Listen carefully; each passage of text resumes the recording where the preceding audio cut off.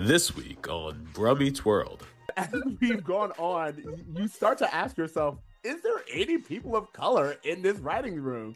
So That's so funny. you're Here about... she is. Yes, Yeah. exactly. Here she is. I just said to him, like, listen, I mean, I know I'm here to kind of represent Angela, but she's friends with these kids.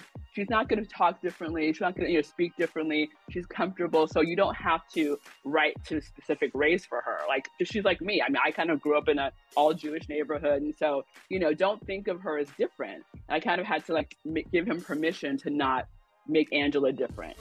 When this boy meets world. What up, Buzz? What up, Buzz? And welcome to Bruh Meets World. Well, it's Bruh Meets World. Your Boy Meets World fan club. Fan cast? Fan club? I like fan club. I like that. It's just a clubhouse. We're just hanging out, y'all. Welcome. Not Clubhouse. I know what Clubhouse is. I don't know if you do, but a whole different platform. What, Clubhouse? What are you talking We'll about? have to talk about Clubhouse at a later time. No shit. Anyway, Okay. All right, well, guys. Today for learning. Tony, before we get into it, you were singing a song. We are at the end of Black History Month. And we had Beyonce remind us of our roots this month. Ooh, I like that. Yeah, I mean, we're recording this like early February, but by the time this comes out, yeah, it'll have been some time since the Super Bowl, but it's the week of, and I've been singing Beyonce nonstop. Beyonce taking us to country for Act 2 of Renaissance. I'm here for it. I'm ready. And I think it'll be just called Renaissance. I think Act 2 will be something like a completely different word. You know what? I'm sure you're right. Yeah. My favorite thing so far is that it's only been a day or two, and there's already country stations refusing to play it, and Black people getting mad. And it's really? like, well, why are they what's your refusing reason? to play They it? said, we don't play Beyonce. We're a country music station. And it's like, well, she's at the top of the country chart. Like, by your own rules. This is why she's doing it. Because she knows the hive is going to come for him. Honestly, I think it's so funny because between this month has been a month, but in general, the idea that we will compete in your own metrics and you'll be like, ooh, still a no. And it's like, but why?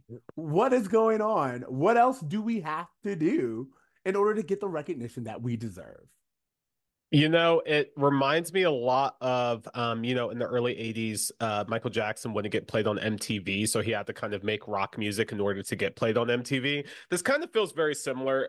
We've had some Black country artists. Obviously, Lil Nas X did a huge service with his song a few years ago, but I'm seeing a lot of Black country artists show up on my TikTok randomly, and I just feel like it's time that we take it back. And honestly, someone on TikTok was saying that they think Act 3 is going to be her doing a complete rock album. Yep. And I'm just like, yes, she's just going through and taking our genres back bit by bit, and I'm here for it. I love it. I'm so excited. And like you were saying, I remind everyone, we grew up in Florida, so we are not new to country music. It is pretty much, I know line dancing. I've been coming. It was one of the first things I did when I moved to LA. I found a country bar just because I had friends who were line dancing, and I got right back into it. So not only are we the originators of it, I feel like once we get back in the mix, that we coming for it. It, and that's what you're scared of. Yeah,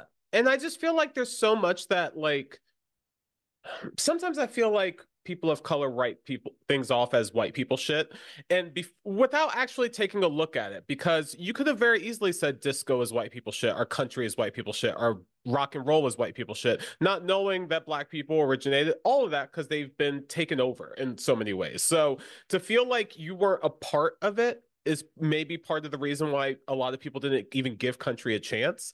But I'm hoping that this kind of ushers in the new wave of diverse country artists, as well as having a new audience for established artists who I think actually make pretty good music.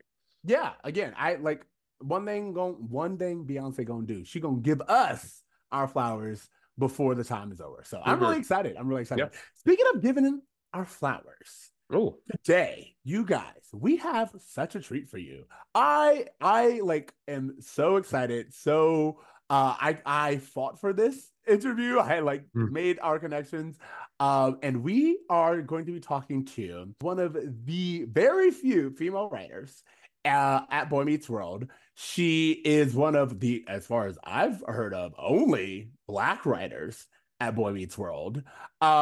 She was a writer on Boy Meets World for season 6 and 7. She wrote episodes Poetic License, Resurrection, Picket Fences, and As Time Goes By. You've also seen her work in The Game, The Neighborhood, The Conners, One on One, and she even created a show with our 90s fave Brandy called Zoe Ever After, and was producer of the South by Southwest audience winner in 2002, Bitch Ass.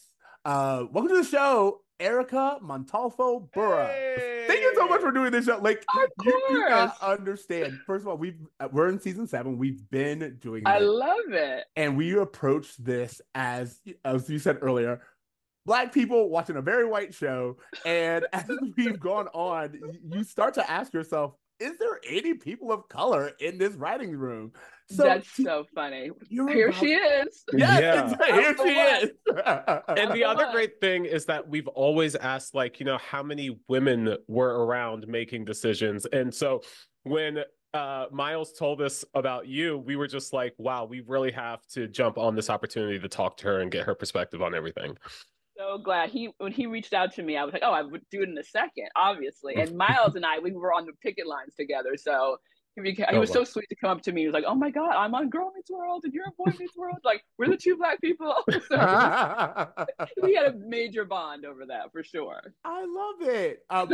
We did our research on you, and we know that like you were a successful exec in your own right before you even joined Walt Disney, and then you got the Walt Disney Studios Writers Fellowship Program. Yes, I did back in the day. I mean, like it was like when I'm an OG. Me and I think Saladin Patterson was like the year before me. So like we come from that long ago. But that's how I got Boy Meets World. I literally was a fellow. They would let you like a show on ABC. They would let the showrunner hire you for basically for free. You got like a little stipend, and then to work for the season. And then luckily they picked me up to be a real writer when my tenure was over. But yeah, that was my first job, and to this day, it literally is. I get the biggest response still to that. I mean, I've done a million shows since Boy Meets World. But people are like, oh my God, Topanga, Corey. Like everyone grew up with it, so it's my biggest credit to this point.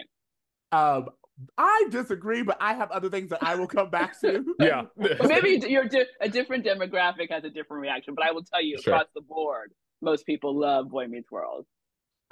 We've talked to a few producers now, just the kind of like what it was like to be a part of a show that I guess made such an impact on so many people's lives. But with you, we have the unique opportunity of talking to a woman of color who was in the room. Can you talk to us a little bit about like what that work environment was like, what it was like working in a situation that there weren't a lot of people that looked like you there? And just, how you found your way in the Boy Meets World writers room.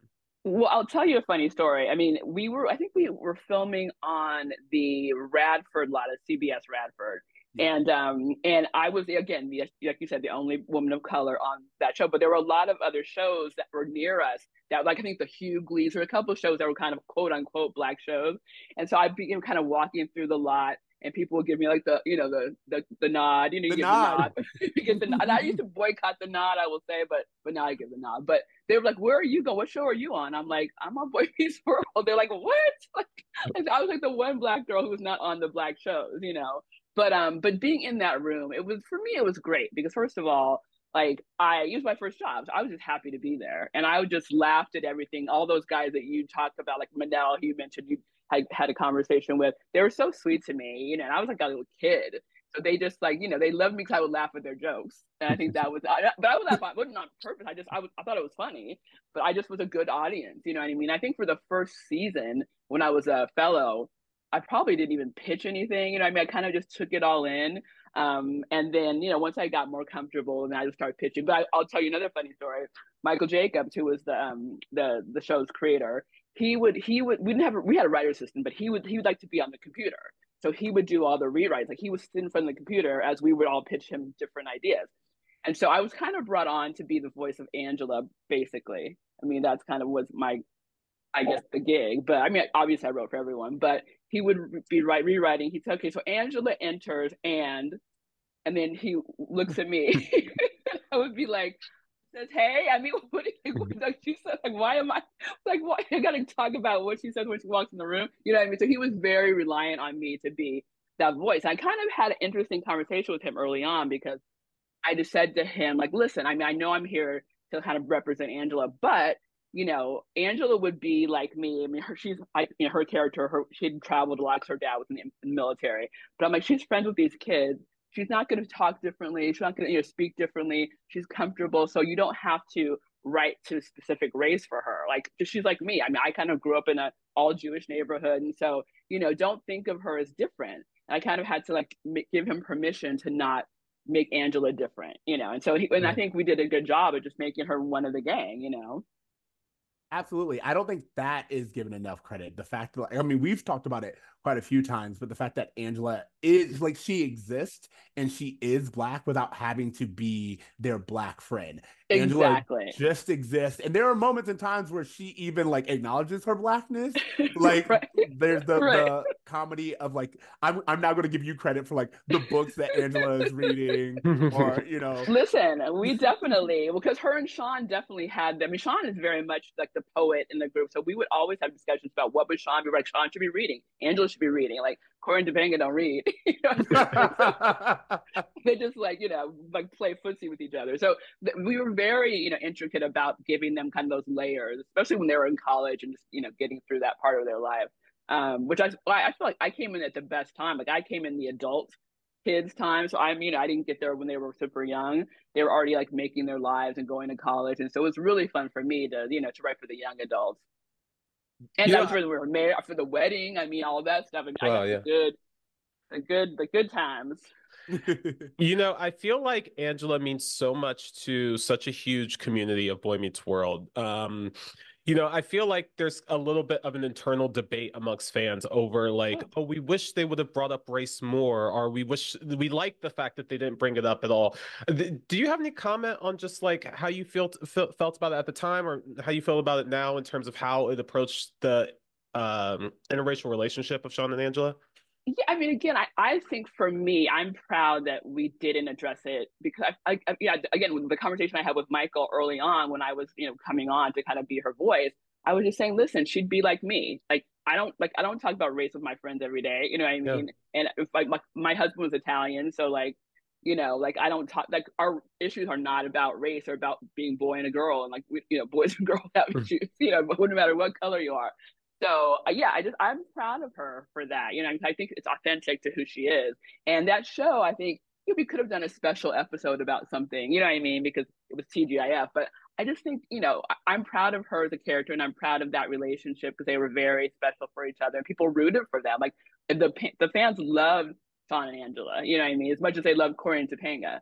So yeah, I'm proud of them. And I think at the time I probably wasn't as aware of the impact that it would have. There was the impact of the show, quite frankly. But again, subsequently, now that I've gone on in my career, I'm telling you, people react to that show more than any other show I've been on. I've been on a lot of shows, a lot of great shows. So people just have a place in their heart for that show because I think we all grew up with it. And even though I was on it in the later years, like I used to watch it as a kid with the first season. You know what I mean? Wow. So I grew up with it too, and then got to actually be on it. So yeah, it's a special place, special show, and I'm glad that people are finding it again. And then Girl Meets World came on, and that was lovely to see all my old friends. I kind of go back and do that, and yeah, it was a great experience. It's constantly having like a resurgence. I feel like it's the show that'll never go away because, and to me, that's a signature of like a really good show. It's timeless. It can connect with several generations. And even though we've kind of talked about these episodes and kind of broken them down, and sometimes the way that they age correctly, and sometimes they didn't age so well. Sure. At the heart of it is a show that you can learn from, even if it's like learn what not to do. Right. And to that point, and like where we were and where we are now, a lot of our audience have asked us, or we've even observed, the show didn't have the greatest track record with women, writing women characters. And I just watched Interesting. Picket Fences, which is the episode that you wrote, Yeah, and I one was of like, a couple. Yeah, but, yeah, what like mhm. you wrote I want to make sure that we give you credit for the four. Poetic License, which Mhm. is like Tony can That go was up my your alley. first one. Yeah. Yes, Wow. Resurrection, where Corey Oh, centers but himself in Amy's crisis. right. That's with the baby. Oh my God, I remember that episode. That was a special episode. Yeah, and like I want to come back to that one because that one is one that if they gave you that, which is right after that announcement, I can't imagine. Like I want to know that process. But then Picket Fences, and then As Time Goes By, those are like the four that you have credit Yeah. for IMDb. Yeah, exactly. Those are the four I wrote. Yeah. And I got, I think I got one or two a season. Yeah. So I was on for 3 seasons. oh, that's so great. And Yeah. I guess the question that I had was, um, how when you were writing these women characters, like I said, you actually give voice and background, which isn't something that was always done. Specifically working with the guys in the group, did you ever have to like fight for a specific storyline or, have someone edit your story and you're like, that's not exactly how a woman would do it, but we're gonna let it be? Well, actually, they were very, especially Michael was very democratic. So, it's very much a kind of a hierarchy. So it's like, the higher level writers would get the first episodes or whatever. And then I kind of get the ones at the end, because I was the lowest level writer for the last 3 seasons. Because I think there might have been two other people who were on my level, but I was the last one to come in. Like everyone had been there before me. So the whole staff kind of had been there and we all stayed together for those last 3 seasons. But I was the newest newcomer. But they were so great about, I would always get a script, and it was lovely. And I would, again, put my 2 cents in about Angela or about the girls. We definitely wrote for Topanga. And there were actually myself and I don't know if you know Barbie Feldman Adler. She was a writer. She's another female on the show. There was a female team, so there was another two women, and then there was another woman, Allison Gibson. So there was a good representation of women there. And the guys were pretty good about listening to us. I mean, listen, that relationship of Corey and Topanga, I think specifically was very personal for Michael because Corey is Michael, Yeah. so, and We've I heard. mean, he just is, yeah. And so that, their dynamic was so much a part of his relationship with his wife or when they were dating. So, we kind of let him go with that. But they were very open to us if we had any gripes about, or, what the girls were doing. I mean, but I think those women, even like Rachel, for example, who came on, we tried to make her, very much an independent woman, and that relationship that she had with the guys, the triangle, we kind of gave her power sexually and all of that. So yeah, I think they were very receptive to our point of view in creating strong women.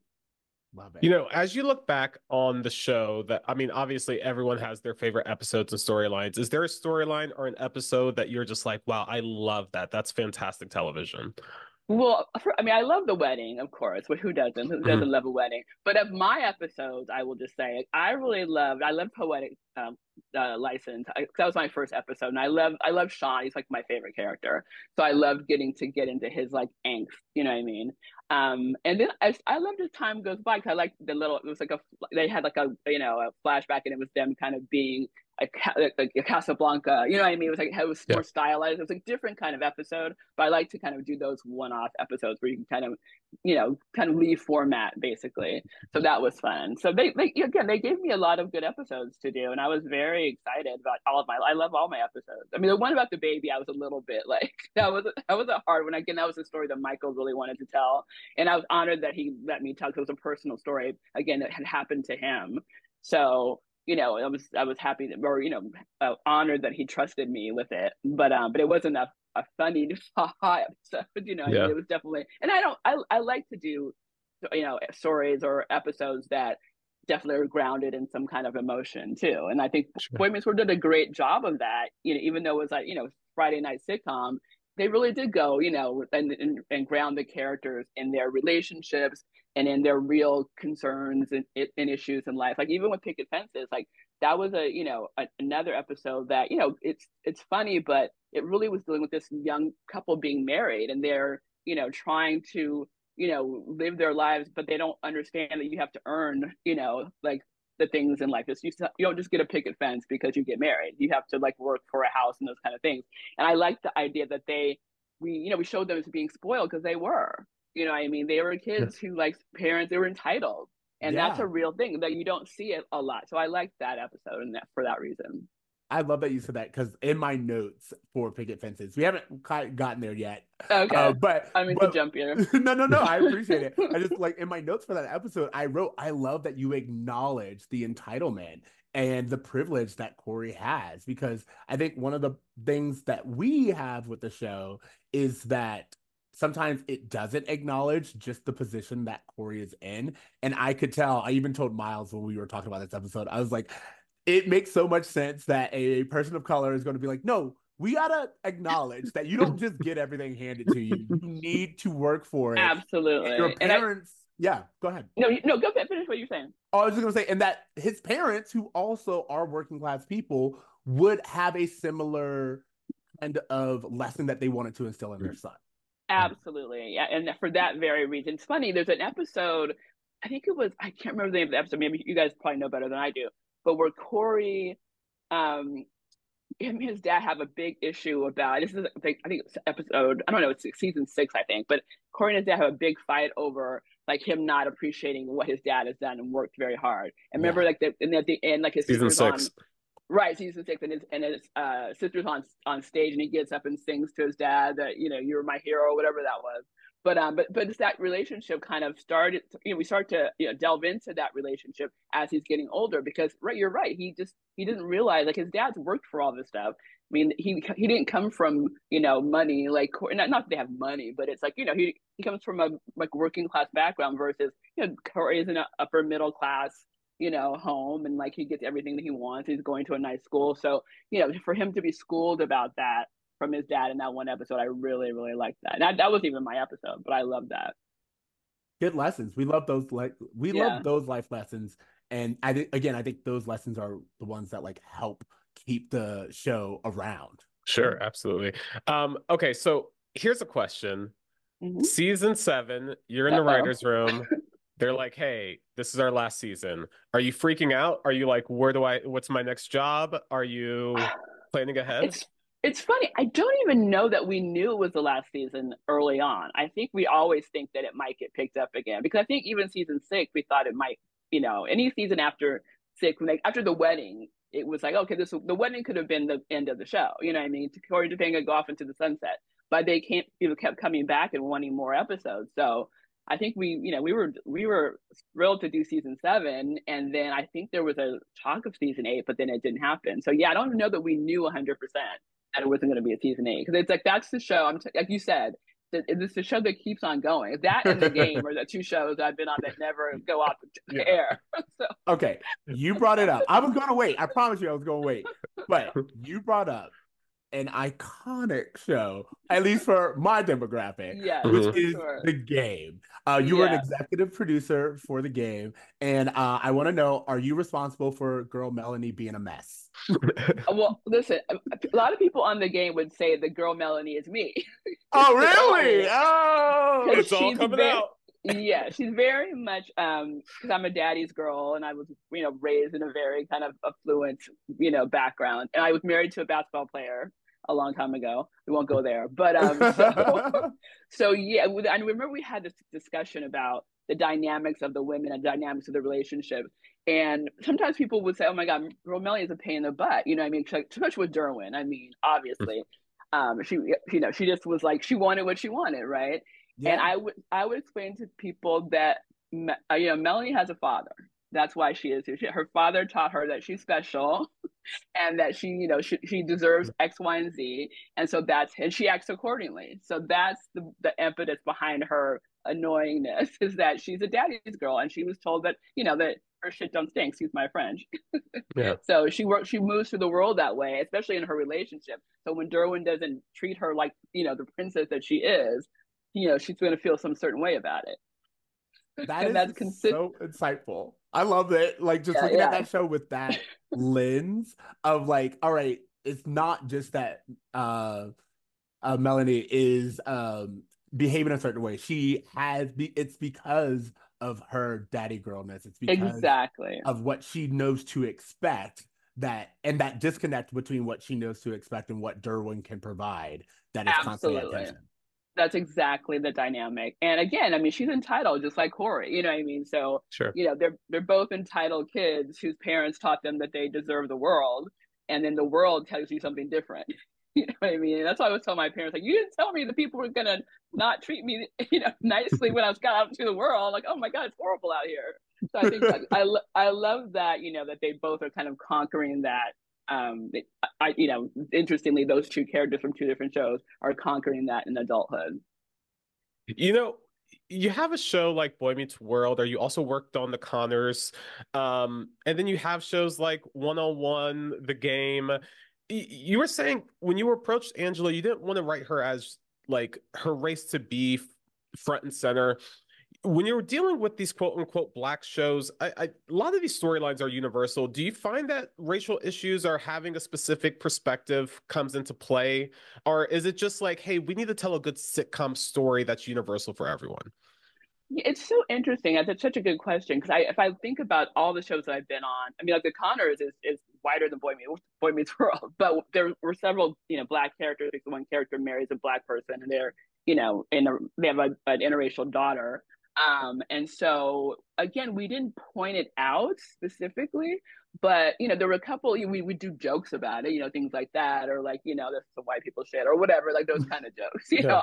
what you would do on The Conners, but never was it a storyline at all because they were. I mean, this was a family, and they were all like you don't talk about that in your family. You know what I mean? If we could have bring it outside and source in to have whatever the story would be, as someone like call this person a whatever N-word or whatever, that we could have done stories like that. But I don't think that was stuff that they wanted to go into. I think it was just like, this is a version of a family. And this family is all, dealing with their issues because they're, they're, not lower middle class, but that was a family that didn't have a lot of money. So it was interesting to see that stories were told from that perspective, as opposed to, having the privileges of the other characters. And on The Game, I think, for us, we had an interracial marriage in that show as well, Kelly and Jason. And we never really discussed that either. There'd be jokes about it, what I mean? But it was never part of their relationship. And even they had their daughter, we would joke about, her about, Olive Pitts. We called her Olive for that reason. But, it was never like, driving the stories by any means. And Kelly was always just is a part of the group, you know what I mean? Her and Tasha, her and Tasha were like, cohorts. So yeah, it's never been an issue. And I don't know if that's by design of the people who created the show, but I've never been on a show where it's like, oh, let's make a point of this. That's good. I think that, like, as far as we're concerned, you're right. A lot of stories, if they're good stories, they translate. There are certain times where you feel like the need to acknowledge. Like I said, there are moments where, like you said, that's some white people shit, and it's like, yeah, right. I need you to acknowledge that Angela's not just going to sit by and let that fly. Right. Exactly. But it doesn't have to be her defining attribute. Right.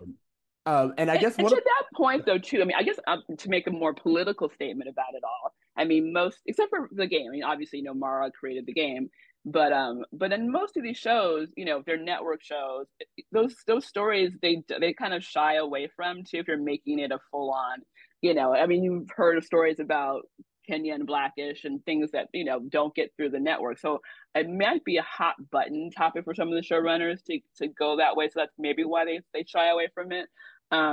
But yeah, I mean, it's just never been something that we wanted to create a story around. Jokes, yes, but stories, no.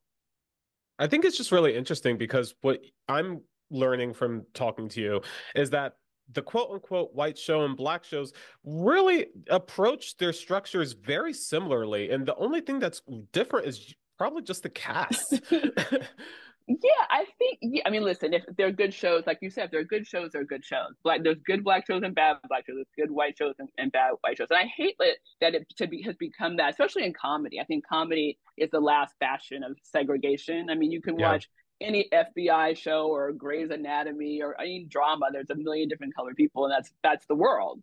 But for some reason, comedy is still segregated to some extent. And I think because to use the old joke structure, like black people do this and white people do this. You know what I mean? It's like there maybe, but I think this the gap is closing. I hope Yeah. with there's like with shows like The Bear, for example. Like I love that show, and I think that's a very organic way to bring races together. You would be in a workplace and have different races there, and you can still they don't talk about it necessarily, but it's very clear in the way that the characters act that they're from different, they come from different places, you know what I mean? Yeah. And so I think it's very effective. The same way if you watch The Office, you know what I mean? Like they don't hit that on the head either, but it's very clear that I'm so bad with the character names, but that the black guy's just like, this is some white people shit every day. Yeah. That's the end of look on his face. It's like, what these people are nuts, you know what I mean? And he wants to go home and tell his family about it. So, Yeah.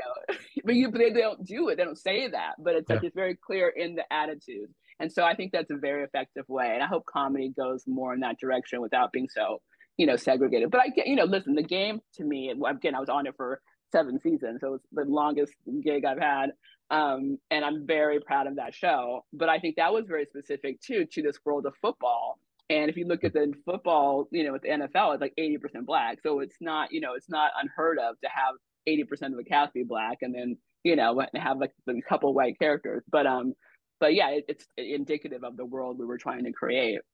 Sure. I love that. You made me, I don't know if I ever put 2 and 2 together that it's specifically comedy that is segregated because you're right. Like Scandal or like all these other shows, like you can watch those and everybody is involved and they're like absolutely. But for some reason, comedy has to be like, and black people do it like this and white people do it like that. And I never even thought of that. But that said, I think that one of the things we've talked about specifically with like a show like Living Single versus Friends, where a lot of that, the comedy translated, but the marketing wasn't put behind it. Right. Recently, Issa Rae pointed out that studios aren't really trying to promote our stories. And I guess my question would be, what has your experience been with that? Like in terms of like, I'm just trying to write. I can and I have a history of writing for both audiences. And yet the promotion is different. Yeah, it is different. And listen, I mean, you don't want to get into all of the minutia of it marketing wise, but there is, I mean, you've heard back in the day, I don't know if they still do this, but networks when they were failing, like the CW, they would come to black shows to like get their numbers up and then they abandon them because once they get their numbers up. So, there's a method to all this madness and it's all about money for sure. And I think that they don't put as many marketing dollars behind black shows because, they want to put it towards whatever shows they think, they want to represent them more so. And it's too bad. I think it's changing a little bit, but this whole landscape is changing just because, the streaming and all of that. I mean, I think people are trying to figure out like what their model is and what they're going to make money from. Because right now, not a lot of television, is making money, especially on the streaming side. But I hope that that the idea of storytelling becomes something like Issa said that is more important than I mean, of course the dollars are important, but representation is important too. And I think that we are consumers like anyone else. Black people buy a lot of stuff, and again, for when I'm writing, to answer your earlier question, like I tend not to kind of try to make my characters a specific race, even though it's usually someone. If I'm writing a woman, like the show I created called Zoe Ever After, Brandy was a star. And, it's based on things in my life that happened, you know what I mean? So, of course, a woman of color is going to represent my point of view better because of my experiences. But usually my life is much, I was married to someone who's Italian. So my life is much more racially integrated. And so most of my stories are. And I mean, maybe that's why, there's not a lot of stuff on the air, but I mean, I'm not going to change my point of view. You know what I mean? So I, that's just I'm going to do me. And then we'll, hopefully one day they'll catch up to my point of view, I'm so glad you brought up Zoe Ever After because we are such die-hard Brandy stans. I mean, who isn't? Everyone loves Brandy. I mean, in the 90s, she was everything. We talk about her Cinderella all the time. Just there's like, she comes up a lot on our podcast, funny enough. Really? Yeah. Listen, Brandy is like our Cher. Yes, I was gonna say, wow. We always say like Brandy. So true. Predated. She was like the it girl before Beyonce. Like 100%. anything and everything that Brandy did every Black girl I knew wanted to be involved, wanted whatever she was doing. Like she Absolutely. could do no wrong, and she was involved in everything. Yeah, M to the O to the. Yeah. I Yes, mean, come exactly. on. Yeah, And how we all grew up cool with to Grammy. have her be the personification of you on the show that you created. What's that transition like in terms of like, okay, I'm ready to create a show. How do you go about doing it? Do you have to, talk to networks? Do you have to get other people involved? What's that process like? Yeah, I mean, there was a long time between Boy Meets World and Zoe Ever After. So just, I worked a Yeah. lot in between. But I will say, like, for me early on, like, after I left Boy Meets World, I went to My Wife and Kids with Hmm. Damon Wayans. And then I had met Unetta Boone, who created One on One there. And so I went to One on One. So I went to a lot of different shows and kind of learned from great showrunners like Unetta.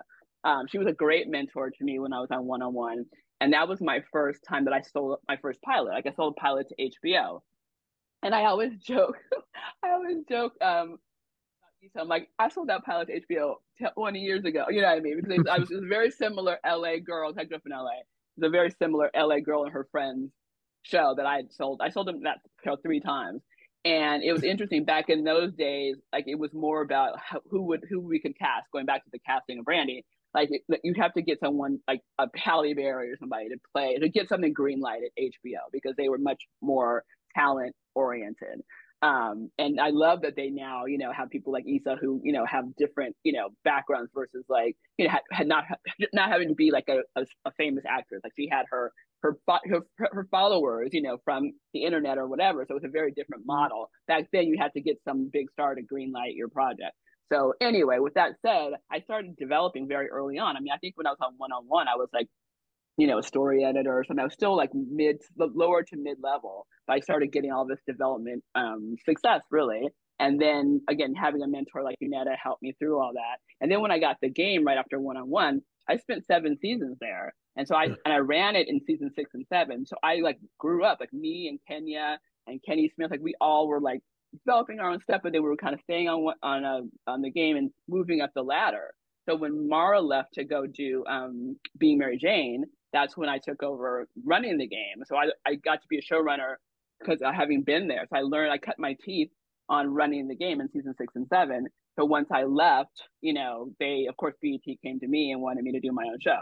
So it was really kind of like making those relationships and learning from great showrunners like Unetta, like Mara, how to run a show, especially as a woman. It was really lovely because they very much, were sharing the wealth with me. You know what I mean? They weren't like hiding the ball. They were very much mentoring me and very much, encouraging of my talent and all that. So, it's rare because I think there was a time when like, especially Black women writers, it was like, fish in a barrel kind of thing, like only one person's going to rise to the top.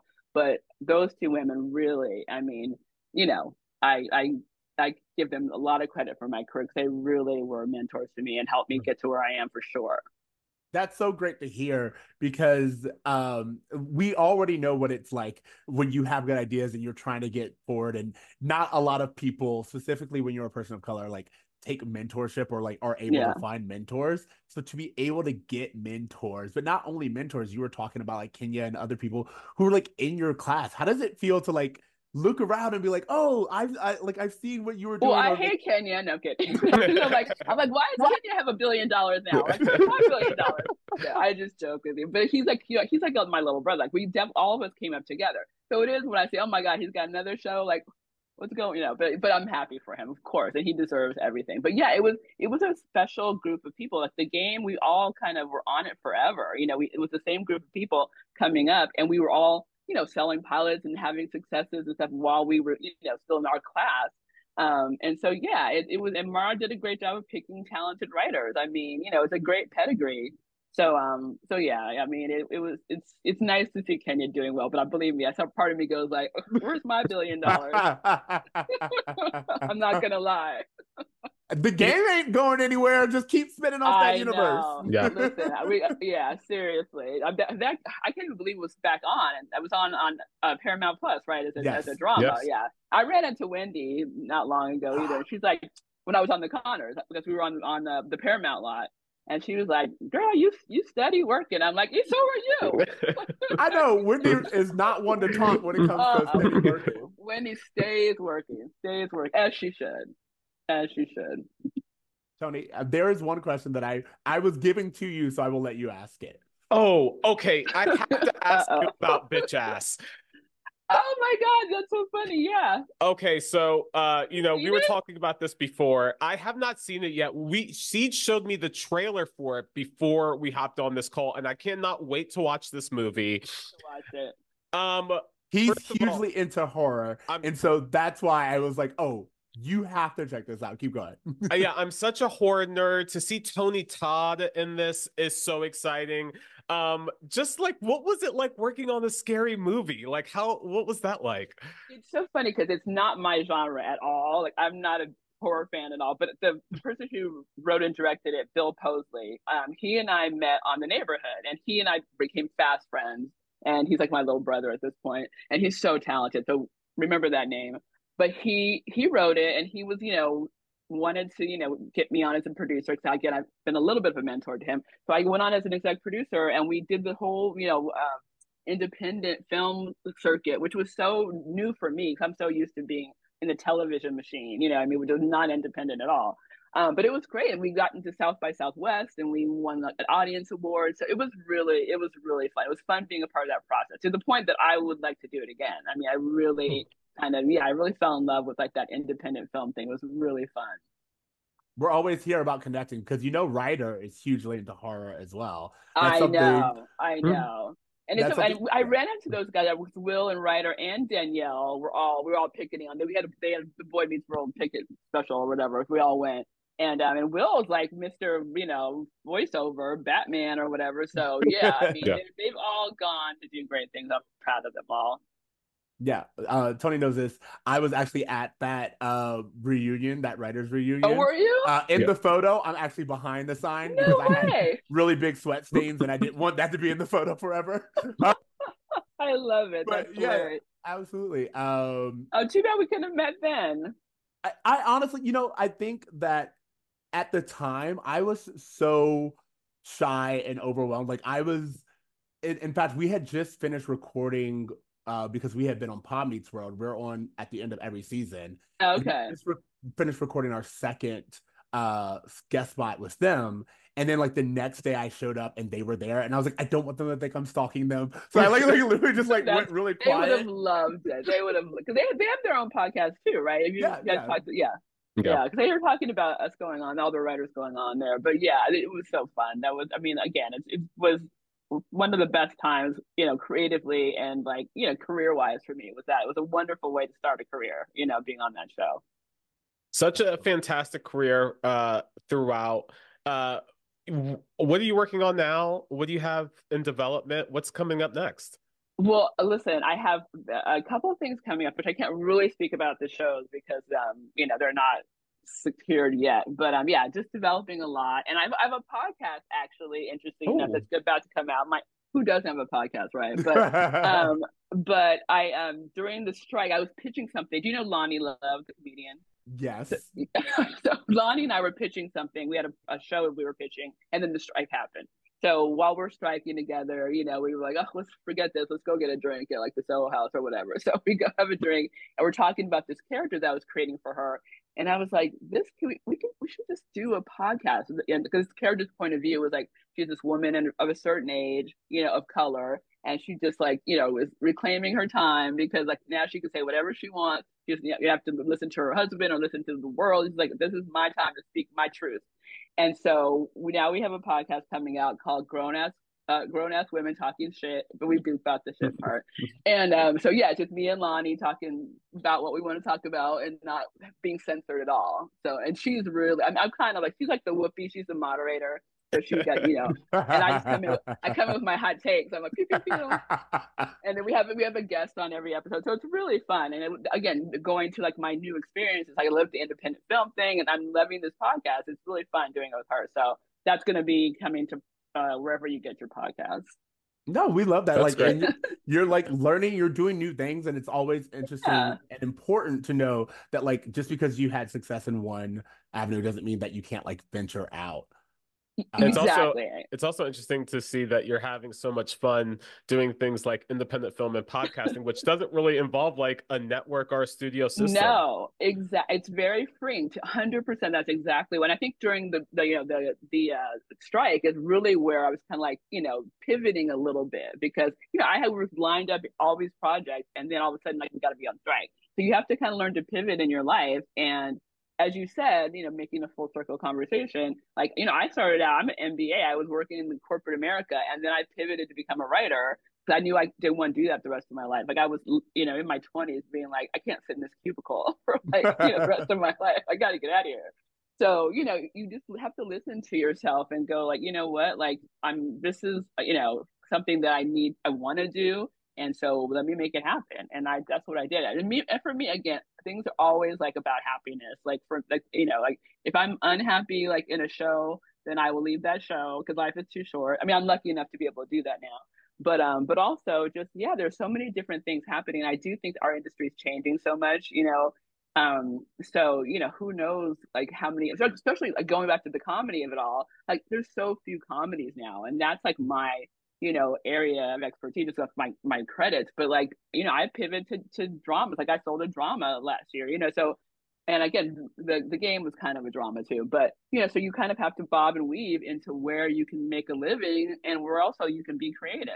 So I'm happy to to see, I think a few comedies are coming back, but it's a real tough time for comedies. There's not a lot of these streaming shows or these streaming networks are doing comedies and there's only like 3 or 4 broadcast comedies. So there's not a lot of comedy jobs out there.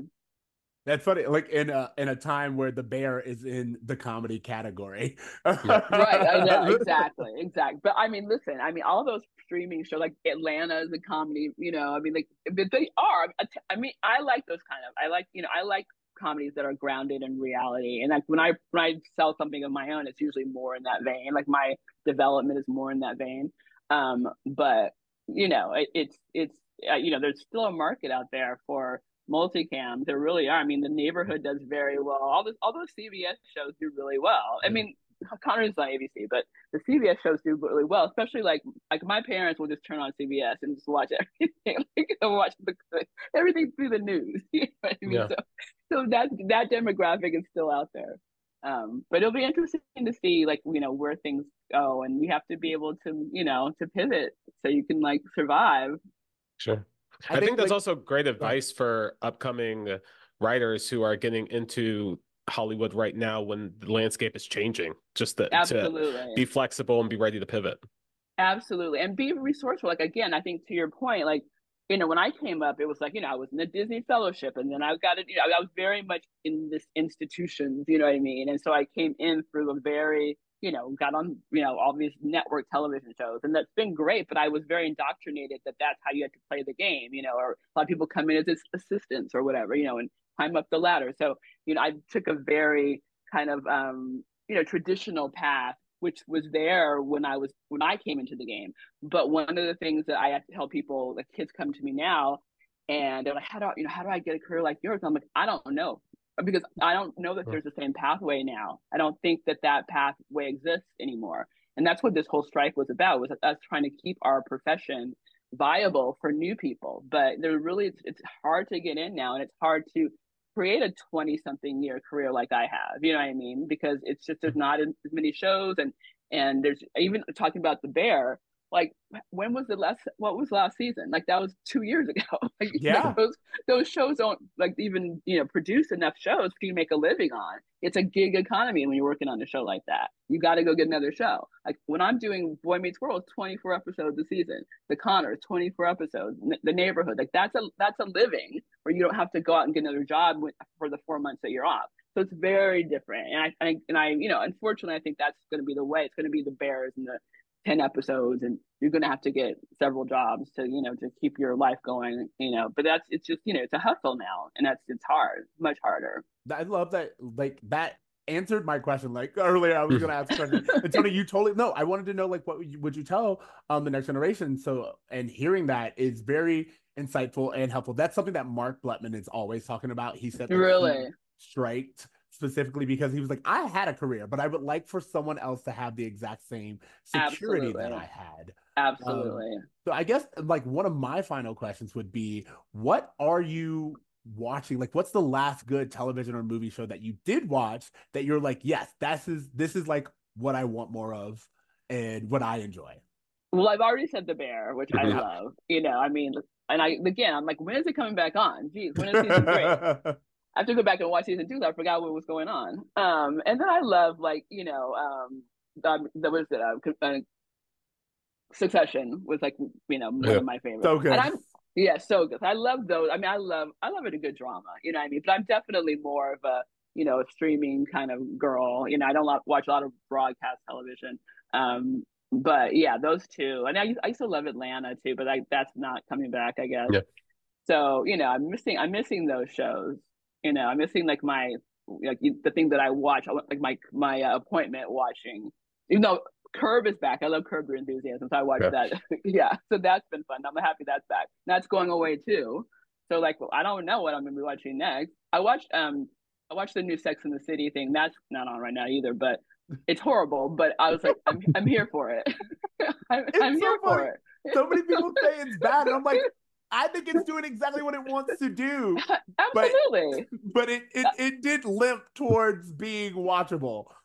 Yes, it's barely watchable, but I'm here for it. I mean, I'm grandfathered in on this, guys. I Come on, love it. that's my life. That's how I grew up. I grew up watching that show, so I'm like, I'm in. You can make the worst episode ever, I'll still watch it.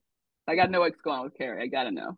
Yeah, Tony, did you have anything else? I really think you were able to answer so many of my questions today. Oh, good. I think the one thing I just want to say is that like it's so cool for you to take the time to talk to us. Please. We have been, obsessing over this show and, especially since the writer strike happened, really trying to talk to the people behind the scenes and get the perspective. And I think it adds so much to the way we even view the show now. Like we're watching episodes of Boy Meets World and we're like, oh, you know what? After talking to Manel, after talking to Blutman, like I I'm love me able some to Manel. we're able to kind of like understand things about the show a little bit differently. And I think that Well, perspective goes a long way good. for the diehard fans like us. So Well, first of all, let me just say to you guys, I love what you're doing. Like, Bruh Meets World, best title ever. I mean, it tells you exactly what the show is. I mean, it's perfect, and I love that there's like diverse fans out there because we don't pay attention to that, but there's so many people who grew up with Boy Meets World, across the spectrum. So I'm so happy that you guys are doing this and making it clear that Black people watch Boy Meets World too. and Exactly. Like, there's a lot of us out there. We've been going to the live events, like you said, Oh, good. the Danielle, Will, and Ryder, they've been doing their podcasts and going around the Yeah, country. We've gone to a few of those, and we've been able to connect with people from all walks of life at these shows who 30 years later still can't get over how great it was written, how great it was I performed, love how great it was that. produced. And yeah, it's still a lot of I love out love there. that. I love that. I'm really proud of the show. I'm proud of all the shows I've done. So it's really been a nice, career. But it's like the way it started with that show set the tone for the things I've done since then. So I will always love Boy Meets World. thank you Hey. so much for taking the time. Like, thank you for all the work you did with Oh, Angela, for bringing her character, for bringing lots of characters who look and sound like us to the screen, and allowing us to tell our stories that aren't always what networks would have thought our stories would have been. Yeah, well, you're definitely. very sweet to say that, and I hope I will continue to do that. And you guys have to continue to demand it for sure. With Love it. that, we will. Yeah. Good, good, One good, thing we good. are, it's demanding. I love it. Right. Like girl Melanie. Yes. Thank you so much, Erica, for joining.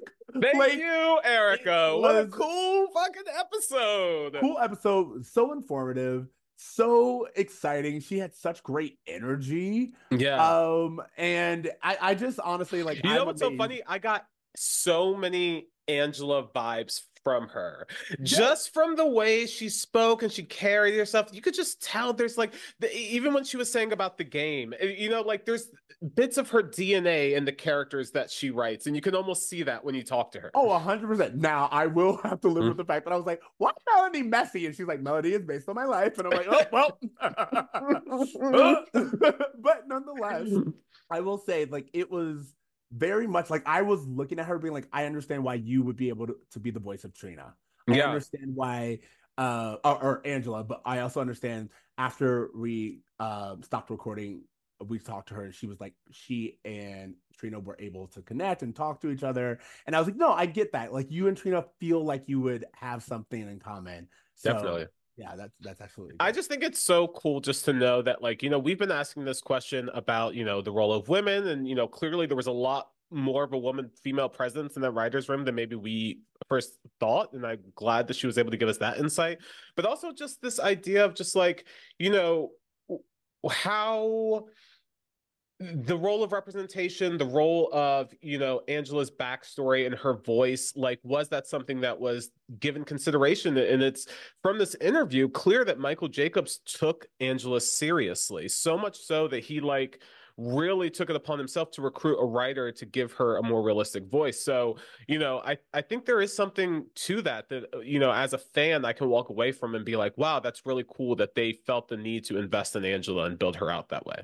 Absolutely. And then another thing that she shared with us once we stopped recording was that Michael was very key in like making sure she stayed on the writer's staff. Like it was something where we talked about she had been invited in because of the fellowship. And then after the fellowship kind of ended, Michael went into his own pocket to keep her on. And I think that does show the respect that he felt Angela deserved. It does make me ask questions on like why Angela wasn't around for the last episode, but that's a question we'll have to ask someone else. That's a question we'll have to ask Michael next week, guys. Manifest it. Don't be saying that. You can manifest it, but don't be signing up for stuff that I can't deliver. All right, you guys, thank you so much for listening to this episode. We hope you enjoyed it. And if you didn't, we did. So we had the best time. This was truly like, I geek out every single time we get to do one of these. I hope our fans that you're getting something cool out of this because, the insight and the perspective, like we were saying to her, they really have changed the way I view each episode of Boy Meets World. And I think that's so cool. Absolutely. You guys, as always, you can reach out to us at brummeetsworld@gmail.com or at brummeetsworld on all of the social platforms. You guys continue to support us on Patreon, which we are appreciating. If you want to hear our Pod Meets World reacts, that's where you will see this. This and more of Pod Meets World reacts will be on Patreon. And then you can also subscribe to our YouTube and ultimately just we appreciate you guys. We thank you guys for appreciating us the same way that we appreciate Erica. Erica, thank you so much for coming on. Happy Black History Month, everyone. Happy Black History Month. And we will see you on the flip side. I think this is the time where we tell them to dream. Well, if we're going to tell them to dream, we should probably tell them to try. And as long as you're on Beyonce's internet, do good. Dream, try, and do good, y'all. Later, bros. Later, bros. This episode of Broad Meets World was produced by Siege and edited by Tony Curtis. Broad Meets World is a 2 Free Tokens media production. Bye. Bye. When this boy meets world.